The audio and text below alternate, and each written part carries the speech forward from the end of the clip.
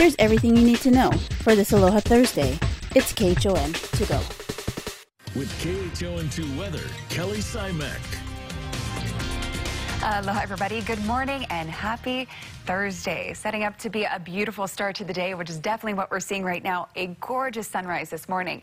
But the threat of heavy showers remains over the state thanks to a disturbance that's sitting near Hawaii Island. So even though we're seeing beautiful skies this morning and a lot of sunshine, keep those umbrellas on hand for today. Scattered showers anticipated with partly to mostly cloudy skies and the slight chance of thunderstorms. You wouldn't guess that from our Zephyr Cam, though. Look at how pretty this is. It's actually the best sunrise we've had all week long. But all week long, we've seen plenty of sunshine to start off the day, and then through most of the afternoon hours, rainfall then ramped up. Now for today, we are expecting more moisture to be on the way as well. We have an upper level low and a surface trough that's going to be keeping our weather pattern active today. Tomorrow, that cold front that we've been tracking is forecast to arrive and pass over the state. And as it does, that'll be bringing widespread rainfall. Now, we're actually getting some much needed relief this early morning. Not much rain in the forecast for the early morning hours, but precipitation potential will be jumping up throughout the day. So luckily, it's a nice dry start to the day. All of the flood advisories that were put into place yesterday across portions of the eastern end of the state have all since been dropped. But there is the potential, again, that we could see those ramp up yet again as that moisture is going to be approaching the state. It's actually the threat of the heavy rainfall ramping up tomorrow through early next work week as that cold front actually passes over us and we still have the instability thanks to that upper low. Bottom line, it's going to be very windy and the threat of heavy rainfall is going to be in the forecast with the potential for flooding conditions to come through. So elevated precipitation potential through the rest of the forecast period. Looks like the threat of heavy rainfall going to be here up until next Thursday. So we have about a week more of this unsettled weather. All right, that's looking at your weather. Now let's send it on out to Surf News Network's Gary Cooley, who has all you need to know for your surf today. Hey, good morning, GQ. Hey, good morning, Surfer Girl. Well, let's go. We're excited because we've got huge waves coming in. Today's really good.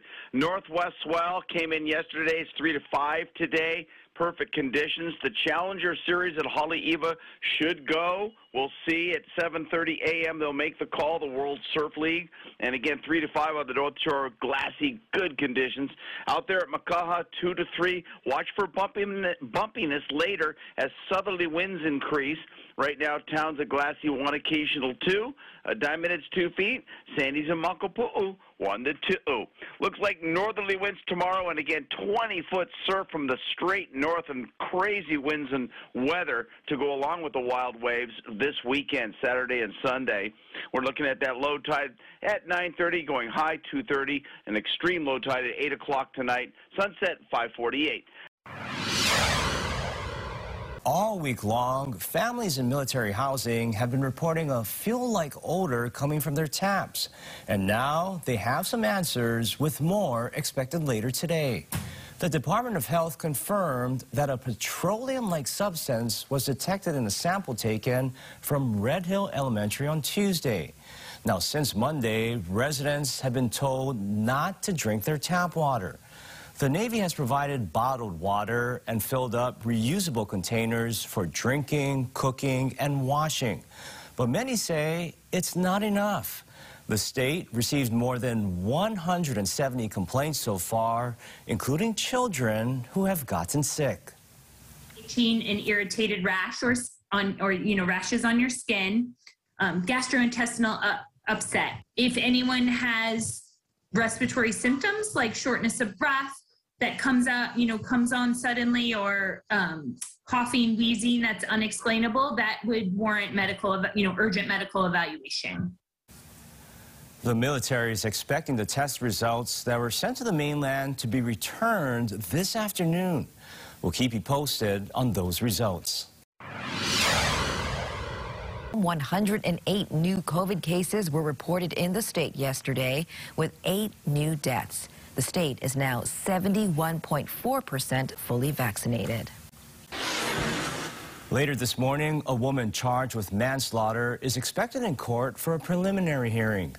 Tina Marie Amado is charged in the death of another woman who was identified by police as 58-year-old Brandy Von Ham.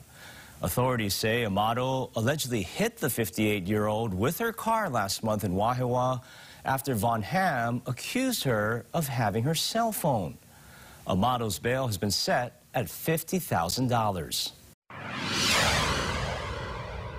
And UH starting quarterback Chevan Cordeiro is leaving the program and entering the transfer portal. A source tells KHON2 that the drastic culture and coaching style change played a big role in his decision. And that was your morning news. Find all these stories and more on KHON2.com, Facebook, Twitter, Instagram, and YouTube. Then tune in right back here tomorrow at 7 a.m. for everything you need to know with KHON to go.